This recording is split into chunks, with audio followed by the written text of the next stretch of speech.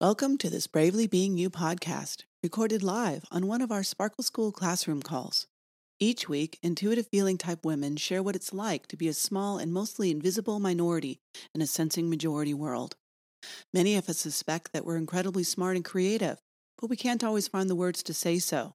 We sense that we're meant for more, but too often settle for less. These are just two of the many challenges that are constantly shifting in the back of our very complex minds, like the ever-changing sparkles in a kaleidoscope.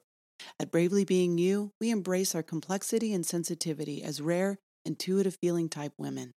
Enjoy.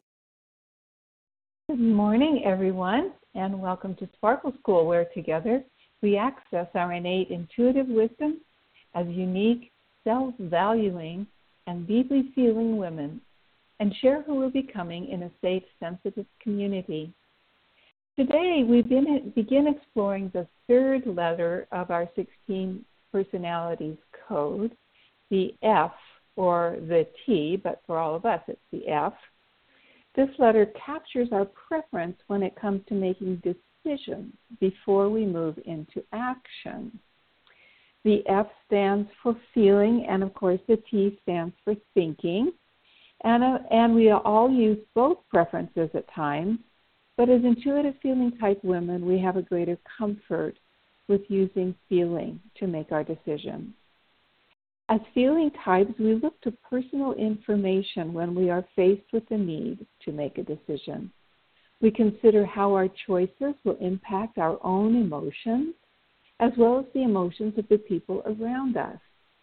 On the other hand, thinking types look to impersonal facts and objective principles when they're deciding what course of action to take. Of course, everyone has emotions about the decisions they make, and everyone applies thinking to decision making. We all use thinking for some decisions and feelings for others. In fact, we might decide on something based on our feeling preference and then test the decision by thinking about what we might not have taken into account. Let me share some personal statements that we would expect to hear from thinking types. I like to find the basic truth or principle to be applied regardless of the specific situation involved. I like to analyze pros and cons and then be consistent and logical in deciding.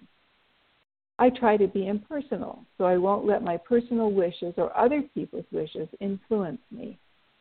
I enjoy technical and scientific fields where logic is important. I notice inconsistencies. I look for logical explanations or solutions to most everything. I make decisions with my head and want to be fair. I believe telling the truth is more important than being tactful. Sometimes I miss or don't value the people part of a situation. I can be seen as too task-oriented, uncaring, or indifferent. So, real interesting thoughts from the thinking type.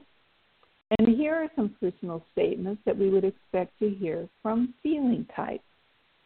I believe I can make the best decisions by weighing what people care about and the points of view of persons involved in a situation. I am concerned with values and what is best for the people involved. I like to do whatever will establish or maintain harmony.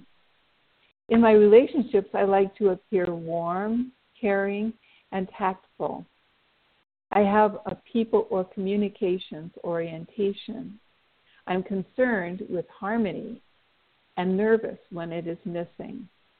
I look for what is important to others and express concern for others. I make decisions with my heart and want to be compassionate. I believe being tactful is more important than telling the cold truth. Sometimes I miss seeing or communicating the hard truth of situations, and sometimes experienced by others as too idealistic, mushy, or indirect. So we could hardly have two more different sets of thoughts. Thanks for listening. If you'd like to explore further, download powerful self-reflective journaling prompts for this episode at the bottom of the page. or find the corresponding podcast number at bravelybeingyou.com/podcast.